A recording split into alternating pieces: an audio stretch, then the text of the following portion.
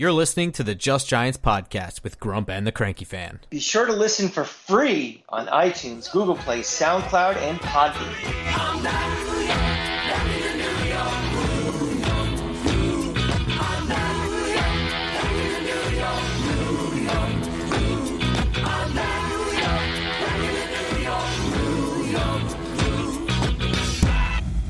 Welcome back to Just Giants with Grump and the Cranky Fan, the best damn podcast for the best damn football team. I am your host, the Football Grump, and with me as always is Mike the Cranky Fan.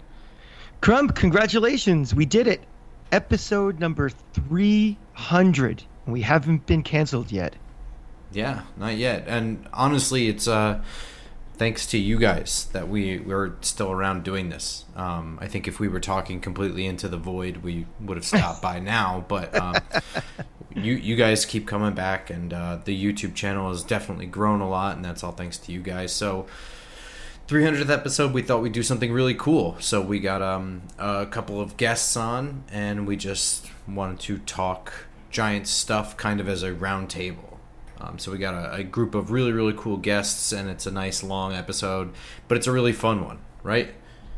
Oh, I had the time of my life, and I never felt that way before.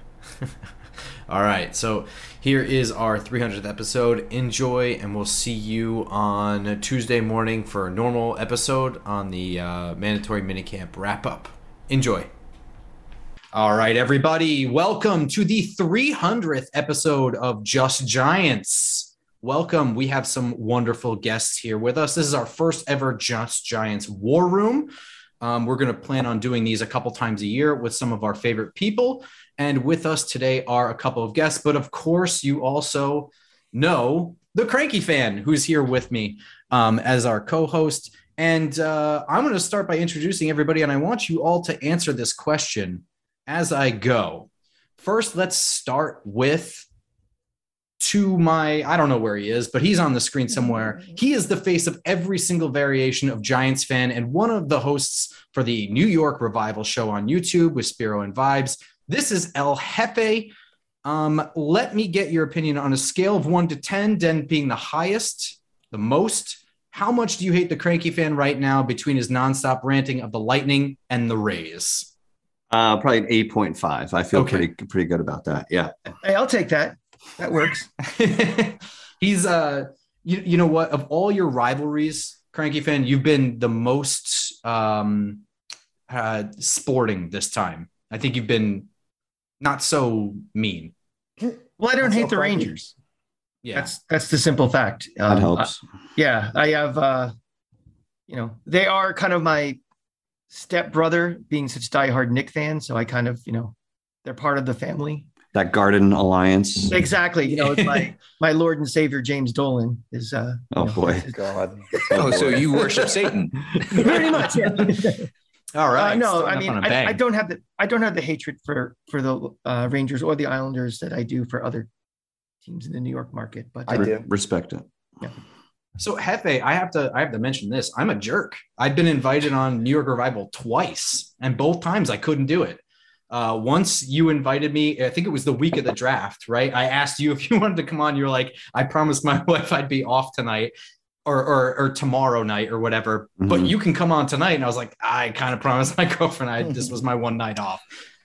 I came here just to make sure that you weren't mad at me or something, because you keep blowing me off. So here I am. We're cool, right? We're good. We are cool. Yeah. Okay. No. Welcome to my world.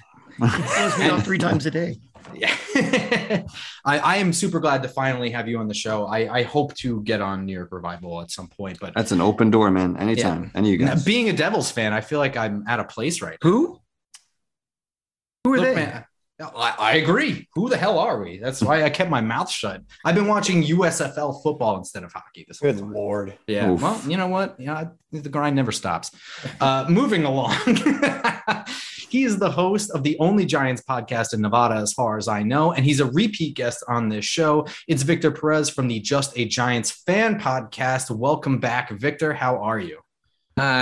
You missed me choking on my water because I was muted. I'm Perfect. Great right now. Well played. And on a scale of 1 to 10, how much do you hate the Cranky Fan right now between his nonstop ranting of the Lightning and Rays? Honestly, and this might be a little sacrilegious right now, I could give a shit less I couldn't give a shit less about baseball or hockey. Although I do hope that this win streak, whatever it is, with our head coach attending a game in New York continues, and that carries over to North Jersey as well. Right on. We'll be 20-0 next year if it carries over. Well, whatever sacrilege you committed immediately, I think you made up for with that one. That was a pretty suave answer, I got to say. And finally, I'll take that as he's an ardent supporter of my commentary. So thank you. The next answer may not be as much. So he is the most outspoken Giants fan and the biggest idiot on the planet for just so many different reasons. But he also runs a pretty sweet tailgate, and I love him to death, even if I hate him nonstop. This is Snacks. Welcome to the show. Snacks, is this your first time on our show? It is. It is. Oh, welcome, buddy. I hope this is the first of many. You never forget your first time. No, I don't. Absolutely not. Well, anyway, it's great to be here. And Grump, I think you hit the nail on the head. I think we texted each other this today as well. You said, I hate that I love you. And then I wrote back, the biggest regret I've had in my life is loving you. Yep. And I hate myself for it. So I was actually, I was watching the revival show that you were on from a couple weeks ago. It was right after the Penguins game. Yes. And I don't remember any of them now, but I was listening at work and I was like, fucking, he's right about everything so far. He's killing it. So I had to tell him that he did a really good job on the show. And I didn't want to do that, but I had to. I didn't want to do that. It felt really good. I just came out of a meeting and I saw it. I was like, wow. This is a once in a lifetime here. So all right. So speaking of feeling really good, on a scale of 1 to 10, how much do you hate the Cranky fan right now? 10? Yeah, I thought so. I'm surprised it's not higher. No, well, you said 1 through 10, and I'm going to really try my best to listen to you tonight. This is your show, so this is a very difficult thing for me to do, is to listen to others. But I'm going to respect you. I'm not going to respect Cranky tonight because, like I said, 10. But other than that, it's whatever. It's good. Crank, I love you, but okay. 10. Yeah. I don't think Cranky fan knows this because I've never told him, Snacks, but he texts me all the time, Cranky, and he's like he'll like pull your tweets where you're just bitching about the most random shit, and he's like, I love him. Every time I want it like once a week, right, Snacks? You find something that Cranky says. At least you'll tweet something, and I literally sit on my phone and I laugh out loud, and I don't want to respond to because then I don't want to get you going even more. So I just send it to Grump, and I'm like, I love this man. You see, here's the thing is that I love all my teams equally. I'd rather, I haven't had a championship yet in basketball and baseball. So, you're waiting longer, but baseball is the sport where you're just watching for 3 hours by yourself. And it's that slow burn. Yeah. It's a great point. And things just boil up and you get so pissed. And the thing is, I have a wife, she's in the other room back there. And after, 15 years, she doesn't want to hear it anymore every night. She doesn't want to hear a rant about our idiot manager. She doesn't want to hear about, just stupidness. So Twitter's the greatest thing ever. I just scream to nobody. And instead of me like having a big curse storm where like the bubble cloud of curses is all over the apartment, it just goes out to Twitter and I feel a lot better. I'm good. Don't ever stop, please. Yeah. So it's not like I love the Rays more than I do the Giants. It's just that's my outlook. Football, we all know. You watch a football game and it's just kind of like, oh, baseball is that slow burn. And right now it just burns the shit out of me, that team. So, although they are at 5-1 in the fifth, if you guys really care right now. Oh, yeah. I certainly don't. Yeah. Not even a little. So, was the Rangers game, the Rangers Lightning game, was that Saturday or Sunday? Sunday. That was Sunday? Sunday. All right. So, Snacks, how much do you hate that I legitimately watched the USFL game instead? I despise you. Are you kidding me? That's just... like everybody. So you're almost like Cranky, who's tweeting out things that he would be cursing at to his wife about a game, and then you'll tweet out USFL when everybody else is tweeting about the Rangers. Nobody cares. I'm like the only one. If you like the USFL will tweet something, I'm the only comment every time. I got to tell you, I give you credit. I respect it. At least with me, as Yankee fans, you guys are like, well, I should know what's happening to a team in my division. I will say, I do appreciate that. But then again, you're bitching and moaning about something. I'll check the score and it's 7-1 Rays. That's not true. Oh, No, that's come on. true. It's absolutely true. That's not true. No. It's something. It's usually involving our idiot manager and a bullpen mismanagement. That's what gets me fired up. That's fair. 7-1. And the bottom of the order. Well, that fucking moron. If sorry. See, that's how it starts. So hold I should on. have known putting the two of you together. Wait, hold on. I'm just tweeting it out right now. Okay, I'm good. No, I love Snacks. I mean, we've been very civil during these games, during the playoff games, texting each other. We have surprisingly, yes, we really have. There's been no I think I did say fuck you once, but that's every morning. Isn't that? I was gonna say that's like good morning. That's a term of endearment for Well, Snacks. I'm not the guy in a game who turns around when my team scores and look at me, fuck all of you guys. That's I'm just true. Like tomorrow night at the Garden, there's no way in hell I'm wearing a Lightning jersey. There's no way in hell I'm taunting anybody. I wouldn't. No, we had to get escalated. I know it was going long, but in the 2015 Eastern Conference Finals, Game 7, we went to the game. We sat up top. I wore my Stamkos jersey, and I was online getting a hot dog, and this guy was like, "I'm going to kick your ass right now." And there was a cop standing right next to me. I'm like, "You hear that?" And he's like, "You doing anything?"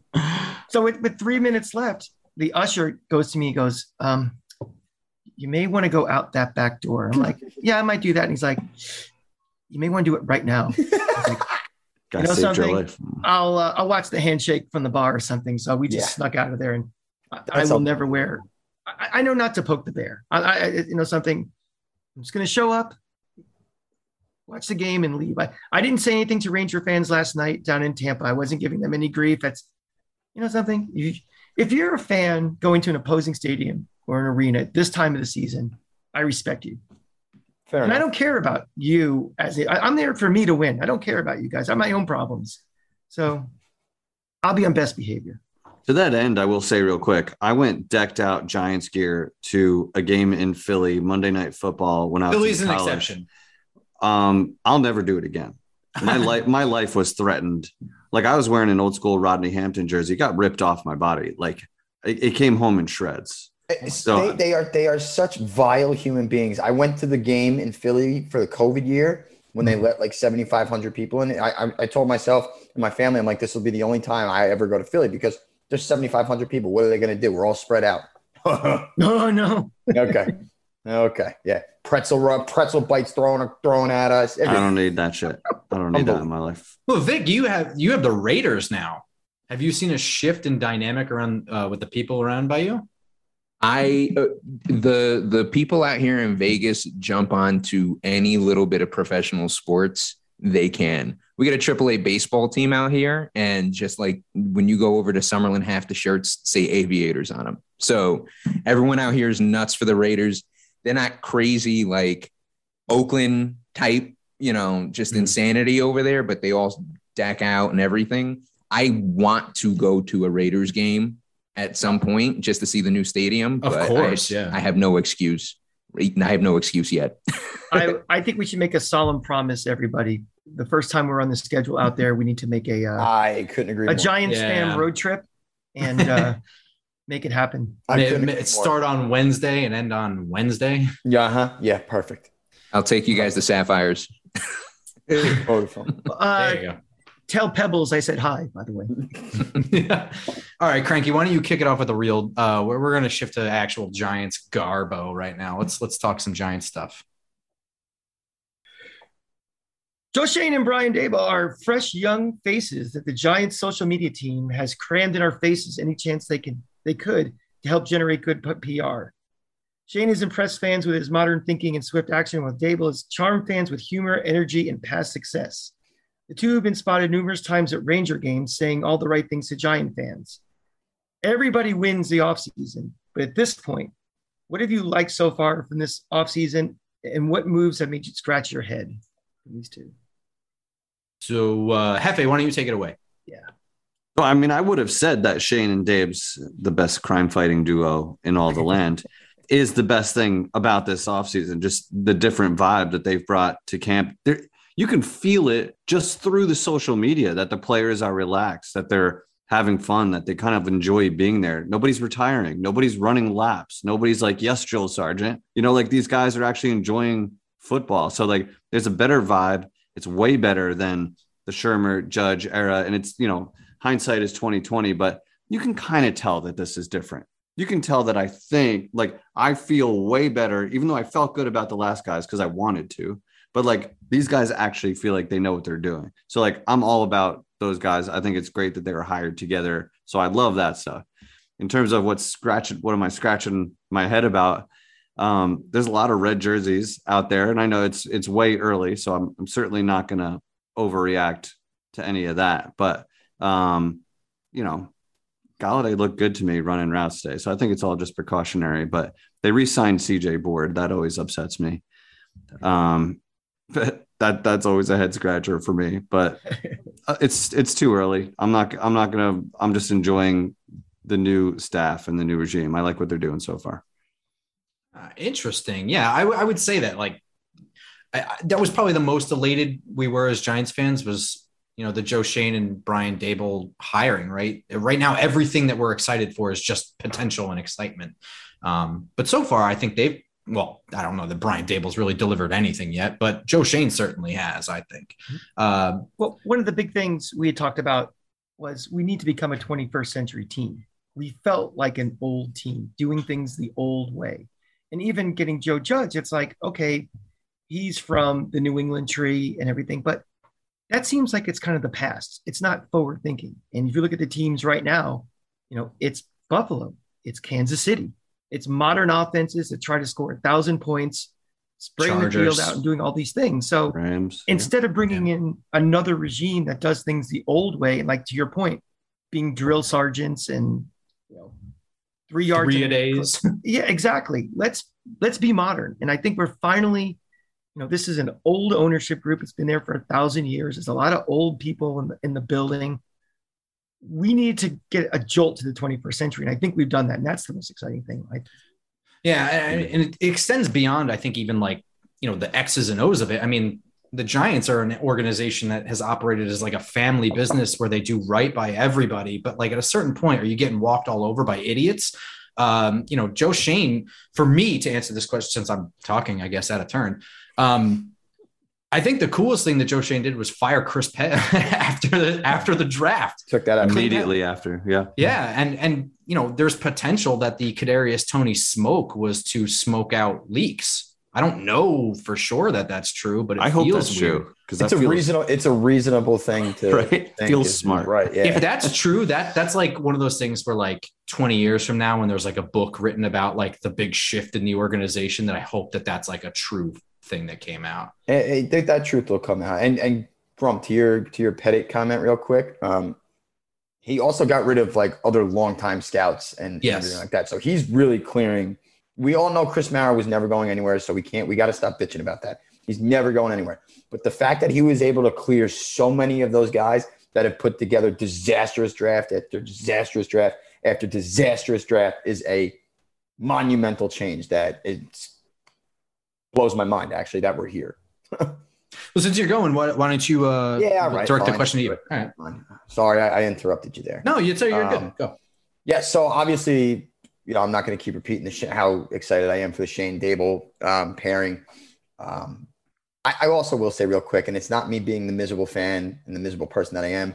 I think we're going to have to start lightening it up on social media with them just a little bit. What do you mean by that? Because they're lightening with Schoen smiling and Daboll smiling. There's just maybe a little too much. Like today was great with Sam Prince. Loved that. It was awesome. Yeah.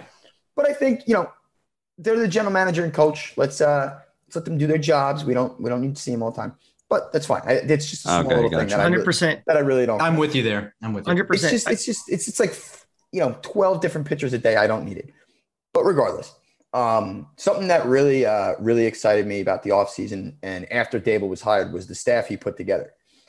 We saw with Judge, he hired a lot of guys he worked with. And like that he had ties with outside of Garrett, who we know was forced on him. But everybody that was on Joe Judge's staff worked with him previously, or he had a connection to somehow, some way. With Daboll, he never worked with Kafka, his offense coordinator. He never worked with Wink, his defense coordinator. But those are two good coaches. You lose Patrick Graham, which we all saw what he could do, but you bring in Wink, who's been a very good veteran defensive coordinator. Kafka, no, he has no experience offensive play, calling an offense or being an offense coordinator, but he was just tutored under Andy Reid for a few years now. So you got to like that potential there. And then it's just the position coaches. Besides, I think Bobby Johnson, I don't really know too many ties to Brian Dable elsewhere. So I think that was really cool. I also love the fact that, in my opinion, and hopefully, granted they haven't touched the field yet, they stayed at 5-7 and drafted 2 blue chip players at 2 massive positions of need and premium positions. I think that was incredible. And my head scratchers, honestly, it's been to me, not like an overwhelmingly exciting offseason. Obviously, we had no money, but cutting Logan Ryan for nothing really didn't make any sense to me. I don't get it. I know there's got to be a lot more to that story that we don't know about, but I thought that was weird. And don't get mad at me, Grump. Don't get mad at me. I'm not shitting on the player because I don't know what he's going to be yet. But the second round pick was a premium pick that I was very confused on with Robinson. So, but I'm not like, he's not a bust. It's not what I'm saying. I'm just, that was a premium pick. And I hope they're right. And I trust Joe Shane, Brian Dable. So what they say goes, and I'm all in on them. But it may make my scratch my head in the moment. Yeah, that's fair. That's a fair. I was actually an answer I predicted, to be honest. We didn't say they were bad moves. We were just like, what's making you scratch it? Like right now, everything is all wine and roses and everything. But what are something are like, And that's exactly the kind of answer we were looking for. I like exactly what you said about the 2 picks, because it's kind of going into my bigger thought about it. And we're going to talk about him a lot later about Daniel Jones, is that they don't have any assumptions at all that Daniel Jones is gone after this year. And a lot of people are like, well, we can trade the picks for next year. We're going to be hunting for a big game quarterback. I really respect the fact, and I am not a Daniel Jones apologist. I'm not his agent. I'm not his brother. I'm looking at this as the slate is clean with Daniel Jones, and they are treating it the same way. They're going to give him an honest evaluation. They're going to put him in the best opportunity to succeed. Not that he's going to be a Pro Bowler this year, but is this some guy we want to work with in the future?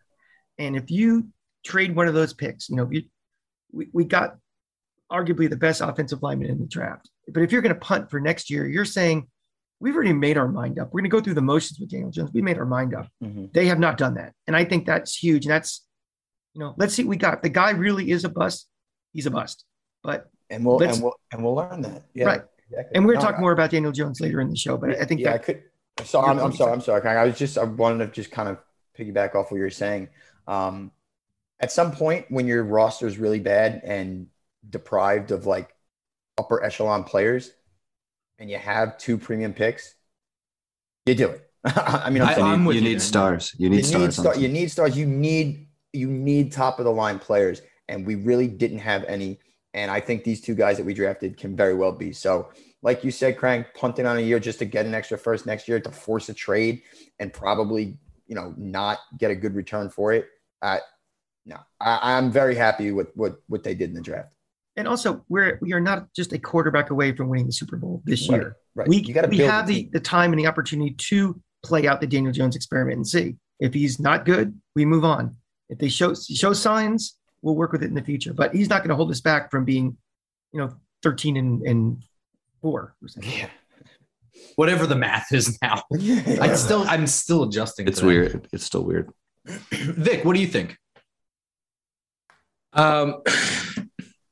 You guys have said a lot of things that I would have said. I guess, for me, I like that the overarching theme of this for a lot of people of this offseason, right, is that things that we have been screaming about for years are finally fucking getting addressed. Yeah. Scouts are gone.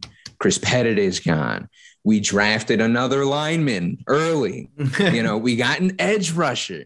Holy crap. It feels like Eric Flowers was a rookie the last time we actually started, that it's been that long, not that he was them addressing it, but it's been so long that before my kids were born was the last time that we actually had significant needs addressed in this manner.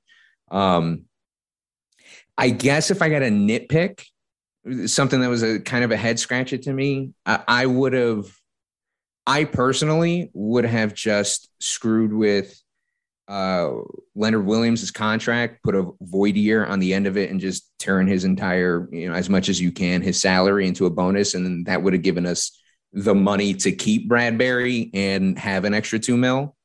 So that would have been a personal preference to me, because for me, losing Bradbury is a huge thing. Mm-hmm. You know what I mean? That's actually, that's a great point. I do want to talk a little bit about that, because I think we're all in agreement that this year we're just going to have to deal with the secondary the way it is. And we all kind of knew that before Joe Schoen did any cutting or adding. I mean, I think like 5 different podcasts did the exact same exercise where they were like, how the hell do we cut $40 million? Like what? And we tried. You and I couldn't do it. We got close. We got to like 35 or something, and we made the roster terrible when we did it. So I guess I have like kind of a question based on this. So we know that the secondary has to be a massive investment next year of some variety of free agents, of re-signing guys or something, and drafting guys probably. I guess just as like a philosophy, a standpoint here, would you rather be drafting corners in upcoming drafts to replace the missing parts, or would you rather be like just throwing money at corners that are like the sure thing that are on the market? Like just generally, and you guys can just answer as a mob. I don't really care. For me, I always hate throwing big money to anybody, even proven or not. It's just kind of, I don't know. I don't like it, but cornerback is a position I would. But I'm also very weary of throwing big money at cornerbacks that aren't being re-signed by their team, because nowadays that is legitimately, it's not as important as an edge rusher, but it's right there in a passing league like that. So I'm a little skeptical of that. So for me, I'm all about the draft. And in fact, I wanted Sauce at 5 because I think he was going to be the real deal. And I think that, a lockdown corner is, to me, a premium pick, and I would not have minded him there. So if I had to answer that question, I would lean always more towards the draft on these kind of kids. But, if you got an Adoree Jackson that falls in late in free agency, or, he was a surprise cut. I mean, everybody was kind of like, what? Yep. And that's not going to happen every year. And, that to me, that deal wasn't that bad either. He was a productive guy, productive player. If you can find guys like that aren't going to burn you all year, and you could pay him a respectable, give him a respectable contract without completely overshooting your load, then okay. But you see what I did there? Overshooting your load. Yeah. I didn't know we were going to pivot to the Deshaun Watson conversation already, bro. Anybody else with that? Because I think that this is actually like a super interesting philosophy, because I don't entirely disagree with him, but at the same time, as somebody who's like, my big thing is the draft. I really enjoy that stuff. And I really enjoy watching like college players. And that to me is the hardest one to predict. And a lot of those corners fail. The top ones, they fail. And that's a huge investment to whiff on. I mean, we know, because we do it all the time. Evan Ingram sucked. Eric Flowers was horrible. I mean, we whiff. Eli Apple was really good. Eli Apple was fantastic. He was on a great Super Bowl team. That was a great pick. Top notch. So I do think that but at the same time, you're right. We know now, the league knows that good DBs are hard to come by, and they're really important. But then I think of things like, the Saints have, what the hell is this? They have a couple of good, they have Marshawn Lattimore, but they are also been in cap hell for the last decade. Is there a chance that they just won't be able to afford him and he'll be on the market? I think it depends. That's a guy I'd give the bullet to. The bullet. Why would I say the bullet? I don't want to shoot the guy. Yeah, why are you taking Eli Apple? A lot of shooting going on. Yikes. A lot of shooting. Bourbon, maybe. I think it depends on the situation. I think it depends on the situation or timeline. Do I want to give a lot of money right now in free agency to a corner when there's no urgency to have one? Or do I want to draft one and let him grow and use that cap money to address other spots? I think it's a situational question. Like right now, I wouldn't give big money. I mean, assuming our cap was in a better situation, I don't know if I'd give big money right now, because we're not like with the Daniel Jones thing. I see we're not there yet. Yeah, I get you. Would you give it? given our current situation, I'm liable to agree with Snacks. And like I got the list of UFAs up on Spot Track right now for next year. Mm-hmm. And it's all dudes that are either over 30 or will be over 30. And it's Eli Apples. Well, I mean, just some bad. It's going to be market depending. No, it is literally Eli Apple will be an unrestricted free agent next year too. Did he sign somewhere this year? I thought he signed like a 1-year deal. Yeah. Did he go back with Cincy? I think he did. I don't know. I assume he got signed. I'll tell you. But regardless, it's like there's no one I would want to throw money at. If you're not going to throw money at a corner position, you're not going to get somebody who's going to come in and, shut down a guy, for 4 quarters. So I think we need to grow talent. I'm just nervous about the unproven talent that we have on our roster. So it is. So we're obviously coming from a place of cap hell. So it's like, no, you don't want to throw a bad. Well, of course, yeah. But you showed what Bradbury, what an acquisition like that can do for your defense. Like that, nobody expected him to be the guy he was in 2020. So it is like Snacks was saying, it's a position of huge worth, like top 3 or 4 most important positions in football. I'm not a fan of making somebody the highest paid guy at their position, but like if you can get a quality guy at a reasonable price, then I'm obviously okay with it, because a proven commodity at that important position is certainly worth it, but not for where the Giants are at now. You got to grow some homegrown talent. When you're ready to make a strike for the postseason, then you go and get that guy. Who knows? Maybe we trade Saquon for a corner before the deadline. Wow. That's a segue. You're our new new alternate for the next time one of us is sick. You're our segue voiceover guy. Yeah, going right into our next question here, and I'm going to start with you, Cranky fan. How do you want Joe Schoen to handle Saquon Barkley? And does your answer change if he's on pace for 2,000 total yards? I don't think Saquon Barkley's the future of this team. And, even if he's having a fantastic year in the first 7-8 weeks, I listen to every offer possible for him, and we try to get as much as we can for him. I love the guy, but I know that he has an injury history now. And if his value is as high as it can be, I think we entertain offers and we make a deal if we can. Even if he's having a Pro Bowl year, he's having an All-Pro year. He's even so, this is still his 4th year? Fifth year. So he has miles on the tires, even just from an age perspective. He's not super young anymore. So let's say this rebuild takes 3-4 years. Is he really going to be a part of that team in 3-4 years at maximum? No. So I again, it goes back to Daniel Jones that we want him to have as many weapons as possible to give him the best chance to succeed. And 100% Saquon Barkley is one of those weapons, obviously. But I'm definitely looking. My phone is, I have it up here ready to listen to anybody who's interested in the guy getting up to the deadline. Hefe, your turn.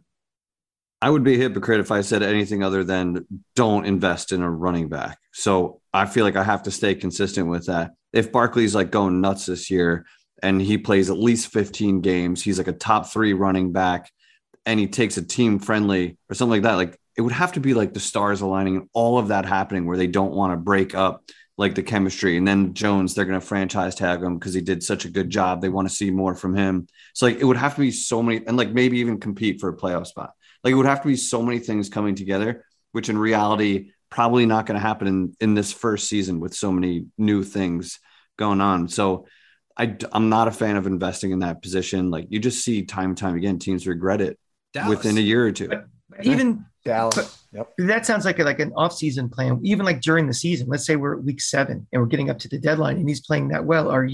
Is your phone off or no? Absolutely. No, I'm totally with you, but we have to think that this is John Mara's Saquon Barkley. So I don't know. I mean, I think that Shane will hopefully earn his stripes where he can do what he needs to do, but that is something he'll definitely have to run by Mara. Oh, sure. That is Mara's son right there. I'm going to interject with a really brief conspiracy theory. It's one of the things that we love doing on our show because they're always silly. But I mean, there's no, how do I want to approach this? We all agree that Saquon Barkley is also a very nice face of the franchise. He's a very clean guy. He's a very good looking dude. He's an all-star in college. You know what I mean? Like he is the kind of guy that like John Mara picks, and he's like, I like that I can put him all over Giants social media. I like that he represents our brand. You know what I mean? Like we agree with that, right? Like he's like at least in 2018 when he was drafted, that was a thing that was thought of, right? He was all of those things. Yeah. Right. Okay. And think about it. They're still, I'm sorry, Graham, you're going to finish. They're still doing that and making him the face of everything. And he hasn't done anything in quite a while. So yeah. So do we think that they have that vision for Kayvon? Because he's a big personality. They are throwing him everywhere. They love his Instagram stories and shit. They love getting Sam Prince and him in the same room for the millionth time. And I don't have any problem with this. I'm just curious if you think that conversation ever happened.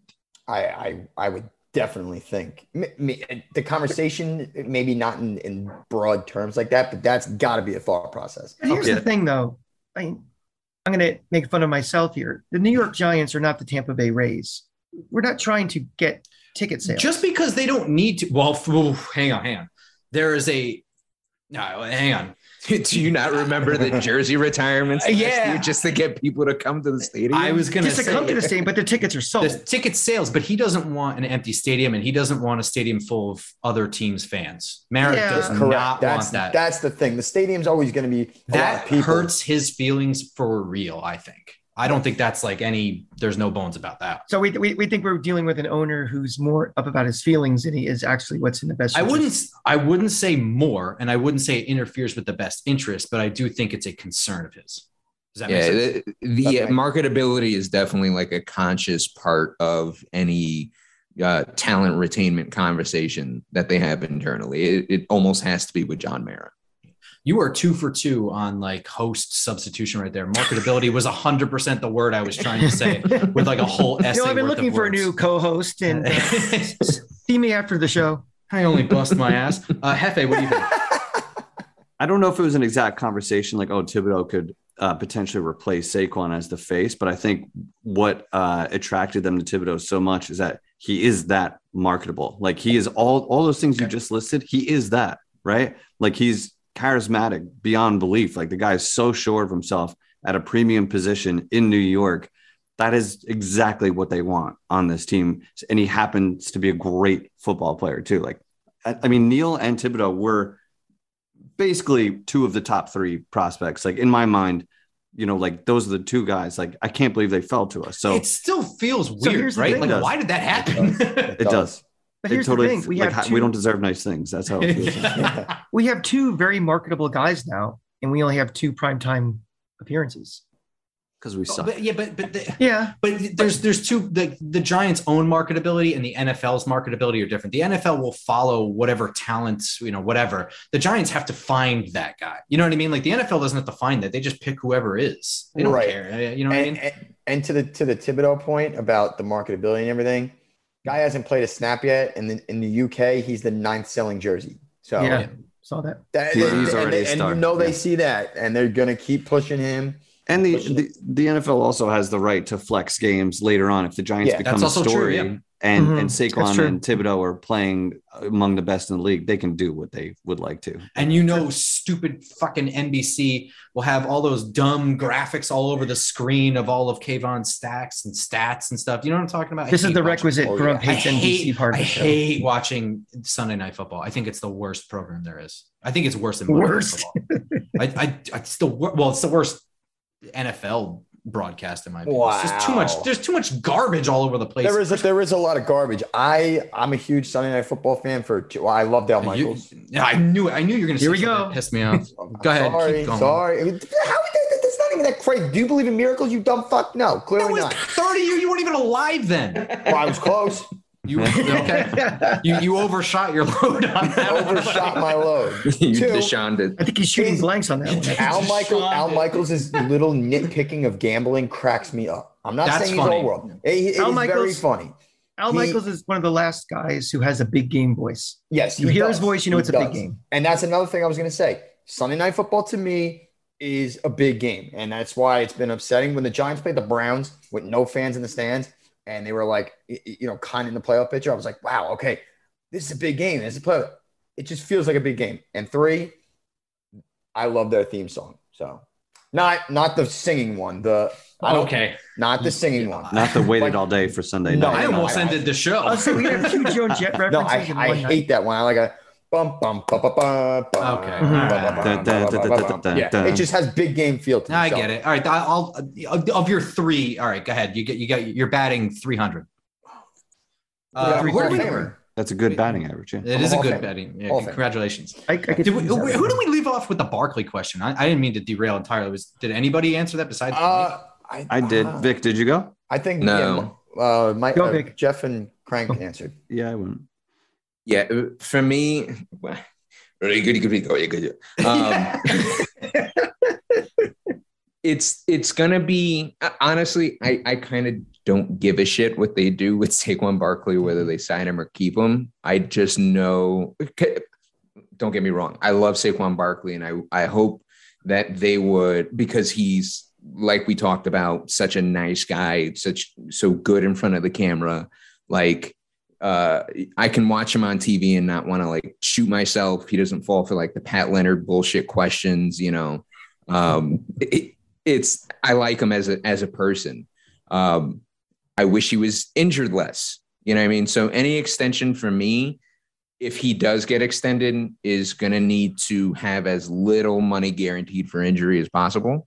And also I just want them to do it sooner rather than later. Like, I don't want it to turn into like this off-season issue and bonanza with, will they re-sign Saquon or not? Like, just get it done. If he's on track to have 2,000 yards from scrimmage this year, get it done by week 8, get it out the way. That way we're also not wondering if he's going to get traded. Just do whatever you need to. And keep in mind that if he does hit the market next year, there's not much competition for the type of ceiling that Saquon has. Everyone involved has to be aware of that. So he's either going to get super paid, or if everyone's gun shy about the injuries, he's going to get paid dick. So, you know, it's just get it done. If you're going to get it done, get it done. And if you're not, shut the fuck up, and then wash your hands, move on. Excellent. Snacks. Yeah. I hope he's on pace by week 8, because then I think somebody will be desperate enough to make that phone call. I agree. And that's really what I want. You're going to have a hungry kid who's 2 years off an ACL. So I would assume, and in a much more creative and innovative offense, that I think Art Stapleton wrote a whole column on him today. He did. Yes, he did. And I think that there's nobody, right? Yeah, really. I think there's going to be a team that's going to be like, okay, because nobody's going to be able to convince me otherwise. I 100% think Joe Shane was trying to trade him before the draft, because that was one way to clear up space. And he definitely is a guy that is not going to pay a running back. So I am hoping by the trade deadline before it that he is dominating the NFL and every single game, because there will be a team that'll make a call, and his value went from maybe the Giants were going to get a 6th round pick to maybe now they can get a 3rd or a 4th for a team that thinks they can win a championship, and they need that extra dynamic in their offense. So I am hoping, and again, I am not diminishing Saquon. We're all in agreement that we like him, good kid, all that, but there's no way the future of this team, and Cranky, you're alluding to it, if it takes 3 to 4 years, that him on the Giants is going to be a benefit for this team. So I will wish him all the best. I will never hate him. No disrespect, but I do not want him to be a New York Giant past week 8. Well, Snacks, here's the thing. If he is having an all-pro season after like week 7 or 8, and he's on pace for 2,000 total yards, the odds are this offensive line is playing really well for him. Right. The odds are Daniel Jones is playing well for him. And the odds are we're overshooting our skis with our record. Maybe overshooting again. So we're probably, thinking about sniffing the playoffs. Oh no! How would we sell that to the fan base? Yeah, right. That's been in purgatory for a decade. Like, oh, this team looks pretty decent. We just trade your best player. It's an impossible sell. And this is probably a horrific example because it's two different things. But we were 5-2 with Kurt Warner, and we were like right in the playoff mix, and we're like, no, Eli, he's the number 1 pick. They were right in the top of the division. They made the switch. I understand over a decade of the losing and how miserable it's been, and outside of the tailgates, there's nothing fun about this football team.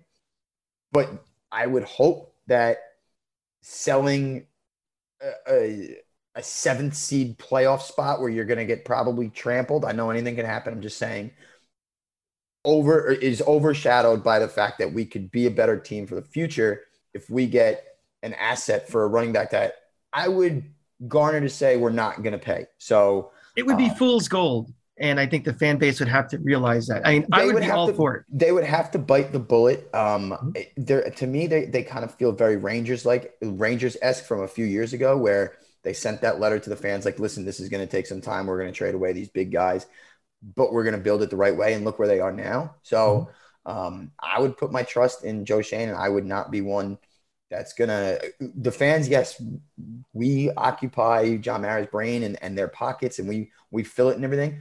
Don't worry about us. Worry about what's best for wins and losses. We showed up Hell this year. yes, Future. dude. Yeah. But don't. Future. We'll show up when we win. Exactly. Right. So don't worry about our feelings and how you're going to sell something to us. If we think it's the right move, maybe the blinders aren't, oh my God, we're winning.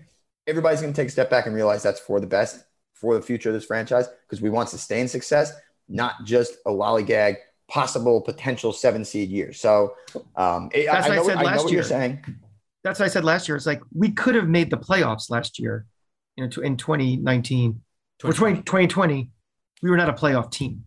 It's a big difference. Exactly. Big difference. Exactly. I want to build it the right way.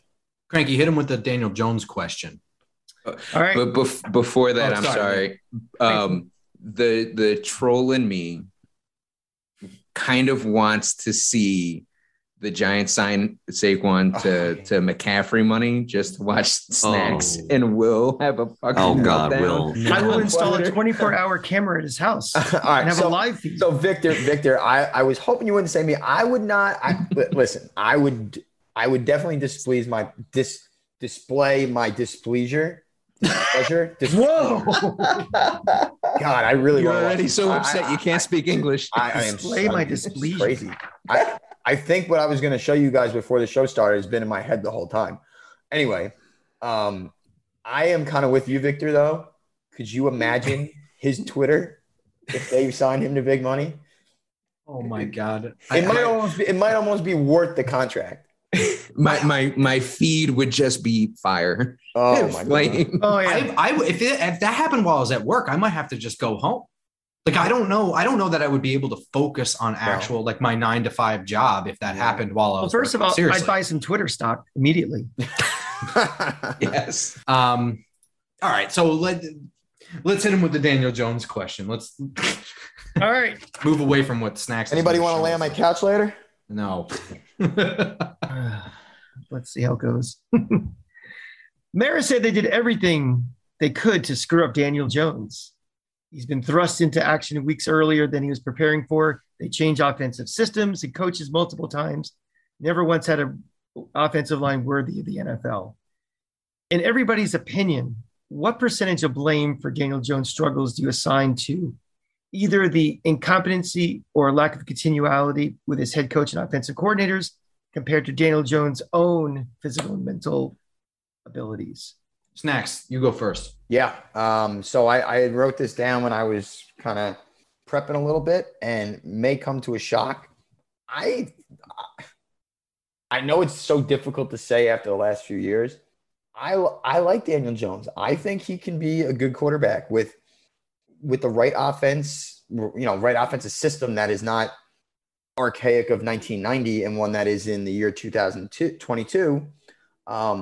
I would, if I'm going to put a percentage on it, and listen, I'm not by any means saying he's like this all-pro quarterback or anything like that, but I think I could see like a Ryan Tannehill and Daniel Jones with more athletic ability. I think I would 60 to 65% blame on, front office malpractice, offensive line incompetence, coaching incompetence.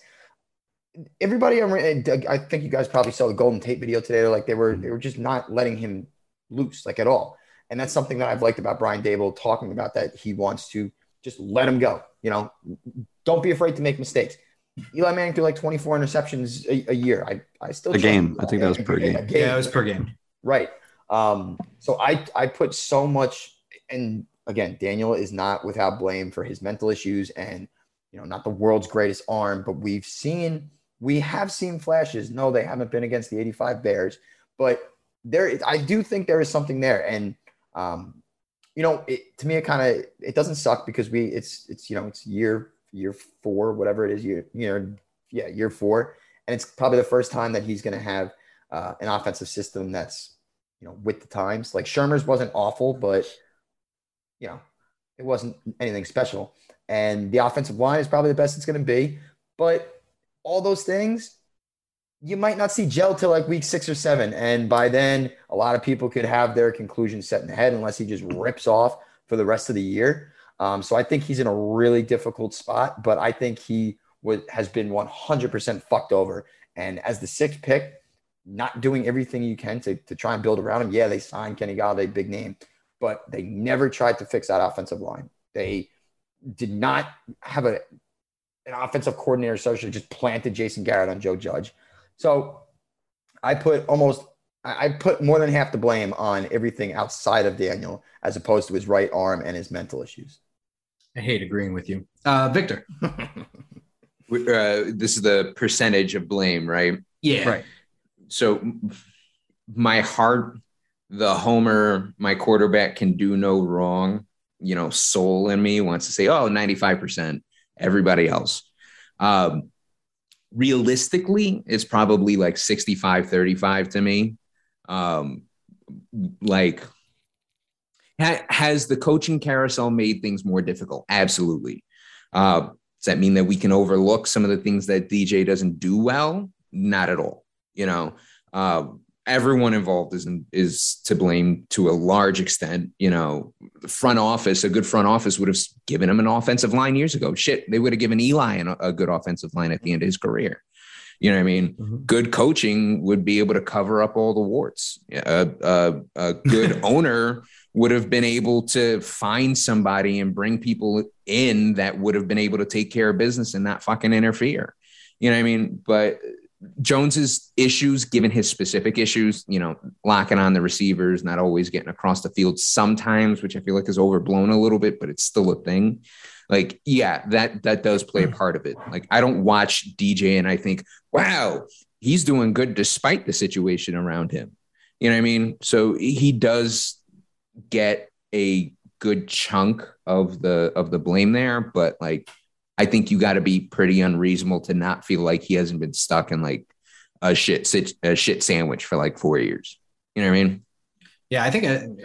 You hit the percentage the same way Snacks did, and I think I agree with you. Hefe, I got it at 60-40, so we're like really on the same page here. It's impossible to look at the hand he was dealt and say he needs to do better, and it's all on him. Like, it's just impossible. Like, the coaching, the schemes, and the O-line. They didn't draft an offensive lineman in 2021. That's impossible. Crazy. It's malpractice. Yeah, like it's complete malpractice when the Chiefs are finding starters in the 6th round good enough to protect a $500 million quarterback, and we just don't take one. Like, you know what I mean? Like, I find that absolutely ridiculous, but I do put 40%, which is almost half, right? I'm still putting a lot on Jones because I truly believe a better quarterback would have yielded better results during being dealt the same hand. If we had our Herbert or Burrow, we would know it, like even with the same hand. So I don't think Jones is going to turn into a top 5 quarterback. I think he's a major, major project. But it's clearly he was not dealt of a good hand, not even close to a good hand. But I don't think the kid has done everything to help his case. Part of why they were so conservative with him was because of how he performed, and they were scared that he was going to go back to that. So like, he has to take some responsibility for that. I agree with that. As a number 6 overall pick, you expect him to step in and be the guy. Was he overdrafted? That's a different conversation. But when you invest that high, you expect him to be the guy and to make people around him better. And he didn't do that at all. But he was dealt a shit hand. So it's all true. You just teed me up for my answer because I'm actually going to go 75-25 coaching, their fault more. And I think the thing about it is perception plays a lot into this. I think the narrative for Daniel Jones was formed by a lot of people, media and fans, on 2 major things that happened. One, they didn't like the pick. So as soon as that pick happened, they were out. oh, my mock draft had him at 17. Mine had him at 22. I must be right. The team must be wrong. So they thought it was a bad pick to begin with. So, he was behind the 8 ball from the very beginning. Then, everybody goes to all the turnovers he's had. The majority of those are in the very beginning of his career. He wasn't as bad, later on than he was in the beginning. And I think it's just like your first impression. It's like, oh, this guy's going to fumble every time he has the ball. Mm-hmm. He's going to throw a pick every time he throws it because I saw it the first 3 games. And I think the narrative against him and the perception against him makes it feel like it's worse than he really is. I just, having to deal with so many offensive coordinators and so many coaches, a young guy that, to me, there's so much, it's hard. And the guy's been hurt. There's been so many things. It's hard to blame him for things that he hasn't had the chance to kind of control his own destiny for what is his fault and what isn't. So I'm going to put more of it on the situation than him until he proves me wrong. Now, if he stays healthy this year for 17 games, the offensive line plays better. Barkley has that all-pro year that we're, super pissed off that they traded him. And he's still not playing well. All right, well, it's him. Yeah. But and again, I'm not a Daniel Jones defender or a passionate, I'm not his lawyer. You only said 25%, so I'm getting mixed messages here. You were the lowest of percentages here, Grant. You're undershooter. I just think he's had the opportunity to prove that he can or can't do it yet because of due to injury, due to being held back, due to these different things. So it's all to be determined with him. And this year is going to obviously be the sure get off the pot year, but yeah. I'm definitely in wait and see mode. I've made no opinions then about him. So here's the thing about Daniel Jones, right? When we talk about players in the NFL that don't perform, right, we stack them up against other players at that position in the league. And, there's how many defensive ends are there in the league? How many running backs are there in the league? When we talk about Barkley, we compare him to the other running backs. How many good quarterbacks are in the league? How many quarterbacks are there in this league that can overcome these garbage things that he had to deal with? There's like 5. Yeah. So the fact that he is not one of those 5, I'm not really going to hold against him.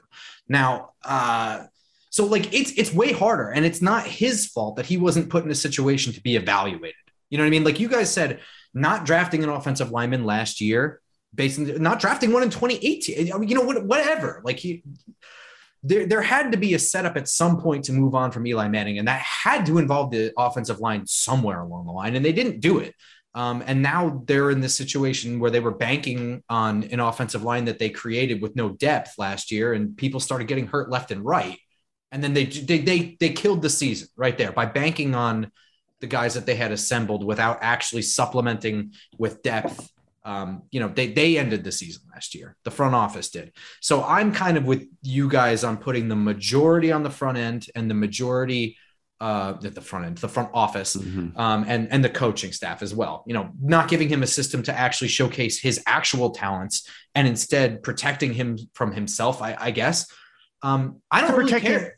I don't give a shit if he throws 25 interceptions. The fumbles are the only thing I care about, really, truly. Because if he throws a 60-yard interception, taking a shot, it's a punt. When he fumbles and he's already 10 yards behind the line of scrimmage, we're already in our own red zone. Right. You know what I mean? And how do you stop those fumbles? You protect the fucking guy. You know what I mean? So what hard science.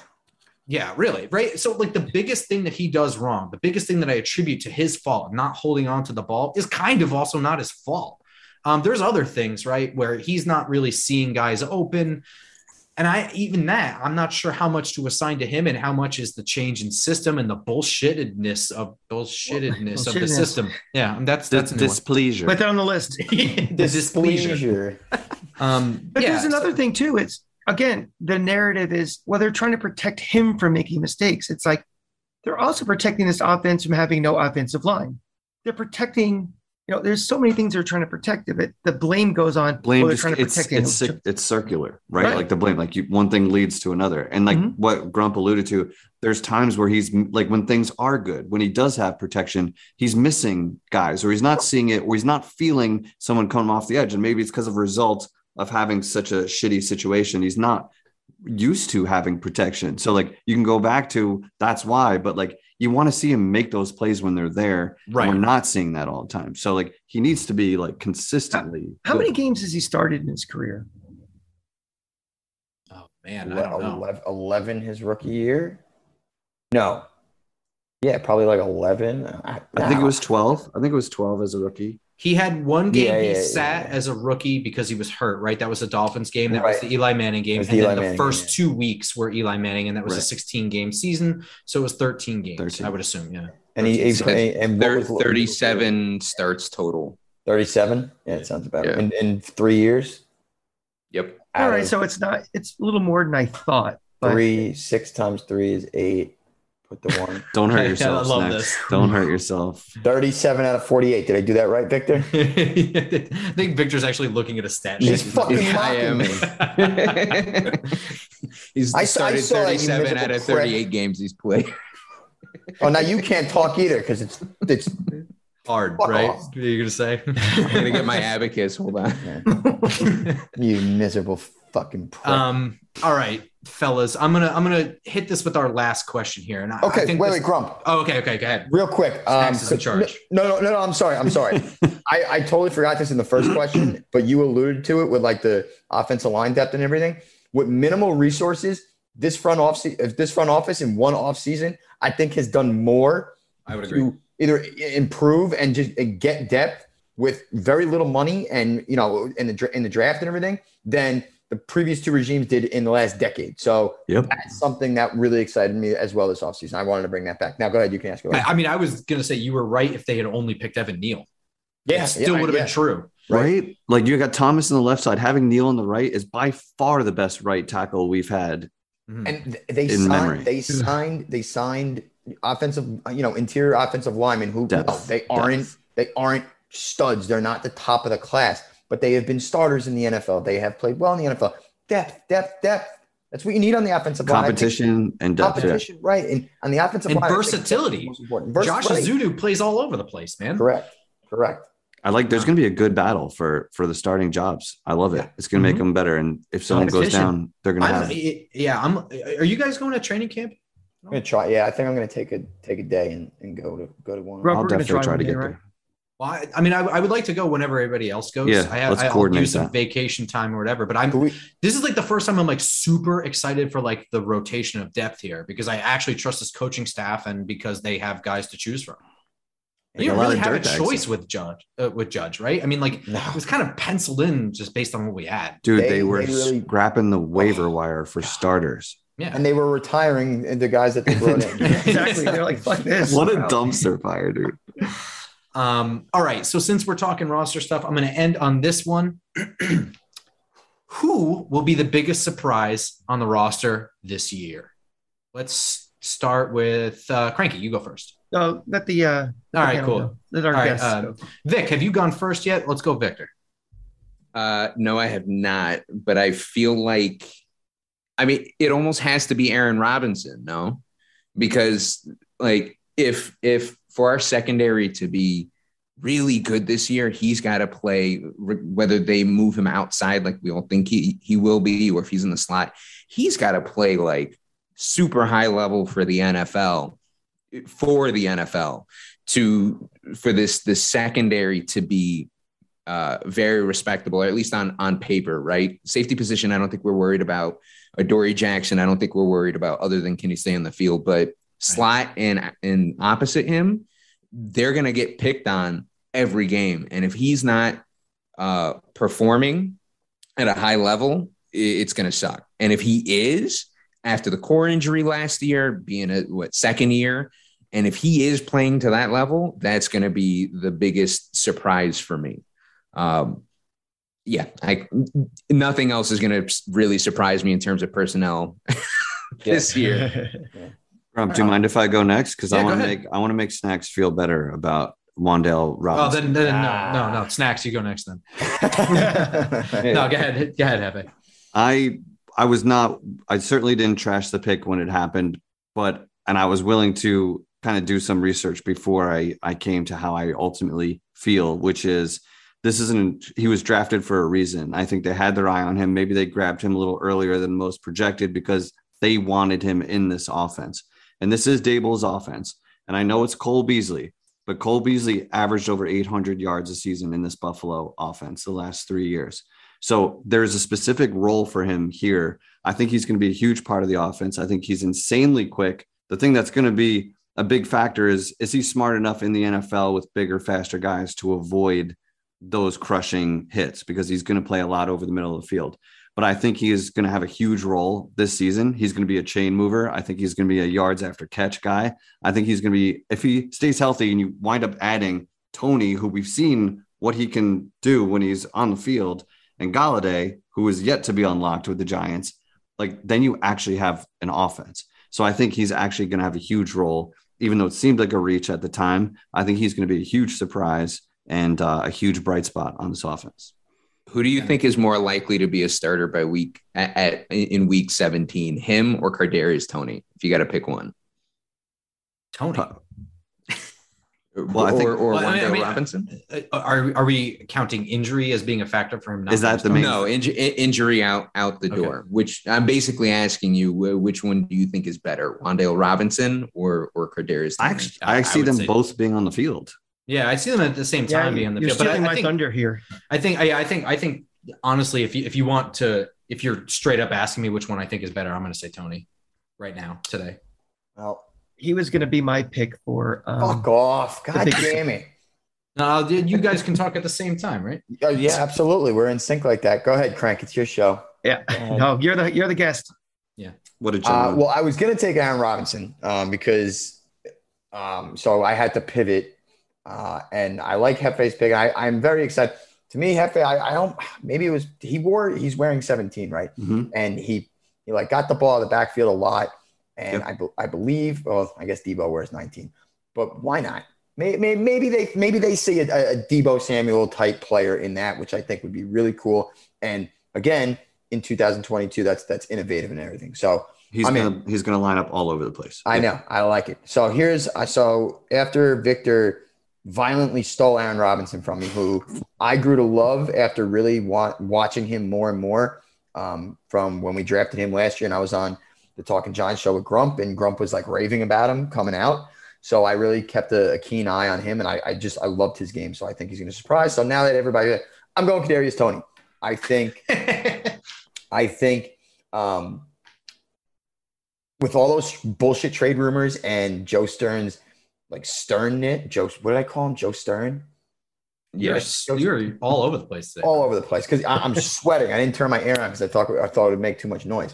But Joe Schoen, his stern answer about we're not trading Kadarius Toney. I think they have a plan for him, and I think if anybody is going to unlock the potential that we saw in, say, the Dallas game, it's Brian Daboll and a Mike Kafka offense. So obviously the injuries are concerning, but and not being at the first voluntary mini camp or whatever was like, all right, what's going on here? And then he's back in. I think that it looks like he's maturing, showing some signs of growth. And in very short glimpses, we saw what he could do on a football field. And I think it's finally the right offense. And he's that quick hitter that, Daniel Jones is going to benefit from. So I'm going to say Tony, and I'm going to listen to his album after this. So. All right. Before we respond, Cranky, you go right ahead and piggyback. Yeah, I want to piggyback on him with Kadarius Toney also, because do you guys remember, I don't know how old you guys are, when the Redskins had the Smurfs? They had like three little receivers. I think Art Monk was one. I forget who the other guys were. You're asking us about Art Monk.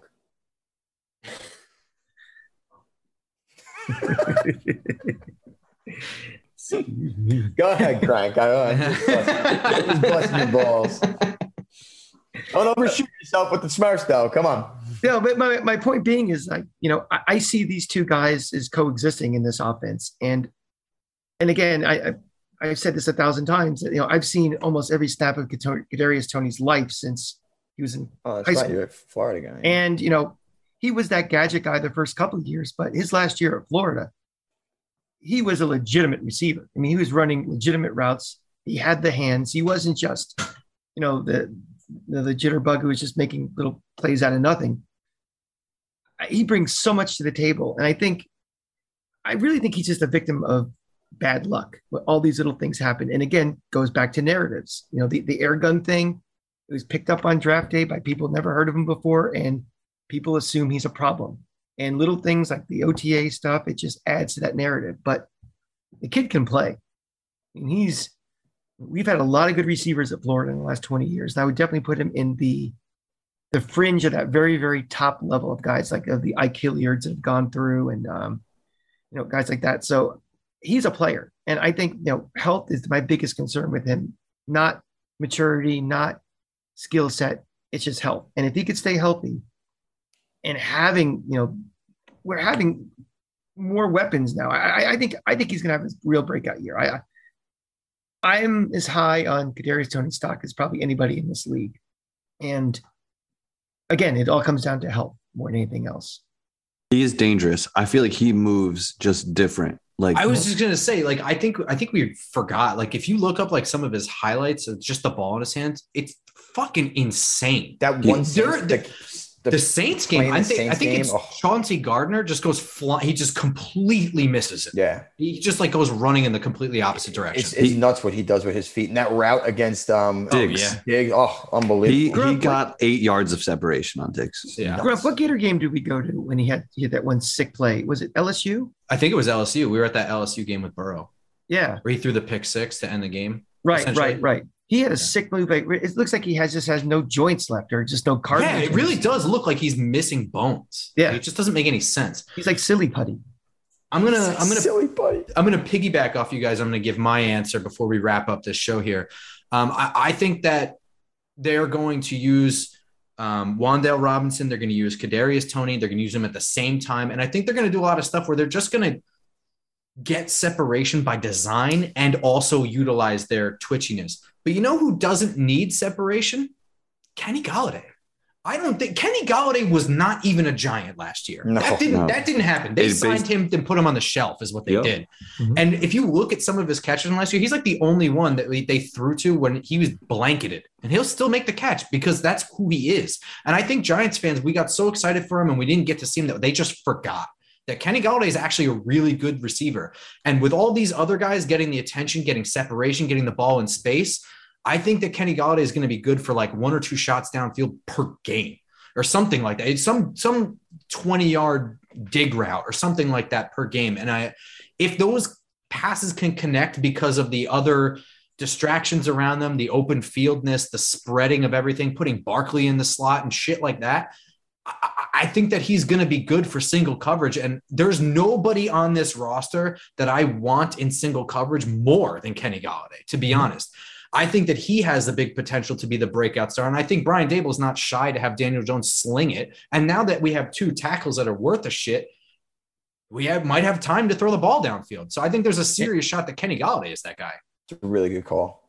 Mm-hmm. I love it. I hate agreeing with you too. Dude, I'm going to do it every offseason. I get excited about the team. It's called being a fanatic, right? And I'm definitely buying in again this year based on the potential. Because you look at Barkley, those 3 receivers, if we could just get out from this injury cloud and actually have these guys on the field at the same time, that's another thing that like goes with Jones to support Jones is that he's never had his cast. Like never. His full cast for like 5%, not even 5% of his snaps. So like if those guys can actually stay on the field, like the good offenses that are humming all year are on the field together all the time. Can I ask a question for all you guys? I don't know the answer. Maybe you do. Now we have the new coaching staff and new front office and everything. What have they done to upgrade the medical staff and the strength and conditioning program?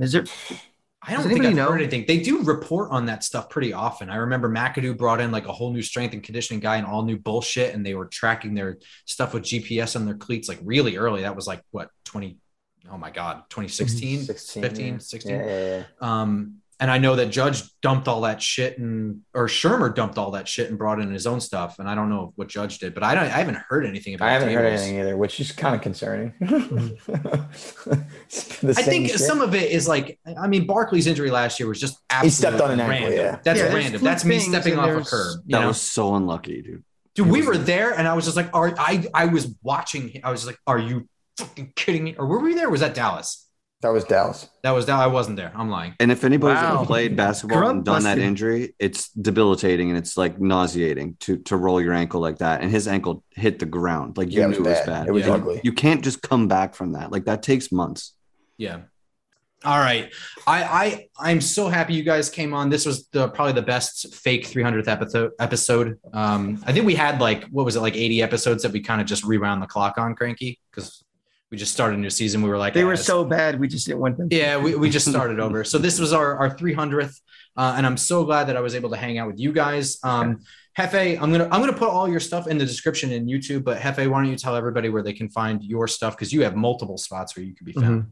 I am Hefe Pill on Twitter. I got an El Jefe YouTube page with these silly videos that I make. And then with Eli and Spiro, we have the New York Revival podcast. We have some awesome guests coming up in the next couple of weeks we're going to announce. So we're at New York Revival on Twitter as well. Thanks for having me, man. Yeah, of course. I hope to have you back. I hope to be on. You know, I've ducked you twice. I think third strike and I'm out, right? You get one more chance. Yeah. Victor, how about you?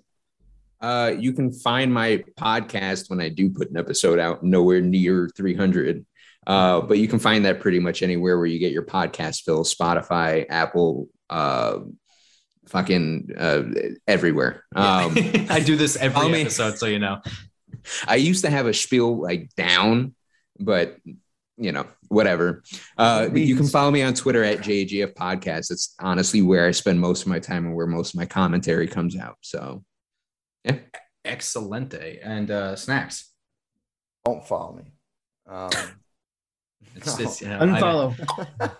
No, really. I think honestly, you're one of my favorite Twitter follows, because I know no matter what you say, I'm either going to hate that I agree with it, or I'm going to just yell at you because you're stupid and wrong. Well, he has strategic strikes. I mean, I just carpet bomb, but he's just very he really very surgical. Out of nowhere. The best is when he gets trashed by people who don't know that that's like his shtick. Like that's the thing. Yankee, like some Yankee fans came out of the woodwork. I love it. I was loving it. Oh my God, it was amazing. That was great. And then I just went off the next day and just replied but I don't do much. I don't do as much as these guys.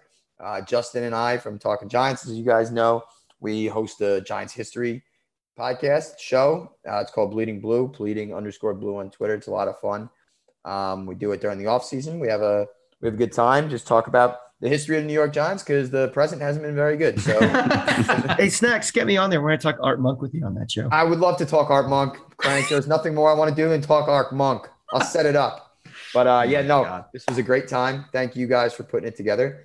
And Jeff, is your last name really Pilgrim? Yeah. Unbelievable. Crazy. Real life. That is my real life. I love it. I love it. But thank you very much. I had a blast.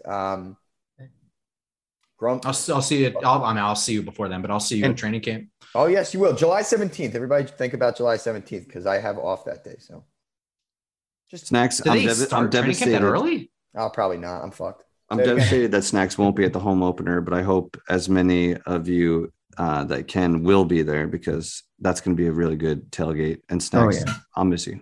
I'm going to miss you too, but I'm also considering going to the tailgate and then jetting up to the wedding, but we'll see. That's a power move. Ooh, that's not all heroes wear capes. Yeah, dude, that's a morning pregame. You're not in the wedding. You can make that happen. Yeah. How am I going to drive there? Car service. We'll have a Patreon and get you an Uber there. We can use our influence. We should start now with the gas prices, guys. Jesus. I have a nickel somewhere. We could talk about that, but I want you at that tailgate. Yeah, I need to be there. If I'm going to make it, you can make it. Fuck off. There you go. Don't do that. And I'm the Cranky fan. I'm on this little program with the Football Grump. We're in the middle of Lightning Rangers, an AL East battle. We got his New Jersey. Actually, I'm actually rooting for the Tampa Bay Bandits, because I don't live in New Jersey. I just ordered my Thick Thighs Save Lives New Jersey Generals t-shirt. Oh, my sweet. So that means Right. Are you telling me you wouldn't own that? One? It's actually great. It's a great shirt. I got one for my friend. It's a great shirt. It's a great shirt. No, I will be at the Garden tomorrow. That we're recording this on Wednesday before Game 5. I'll be there. Snacks, I hope you're there. I'll be at the stadium next week for Rays Yankees, as we get closer and closer to the rebirth of the New York Football Giants. So I'm looking forward to it. And I appreciate all you guys being on and being good sports when we interact on Twitter, and it's all in good fun. Snacks, I love you. I love you back. Yeah. All right, everyone. Thanks so much for joining us.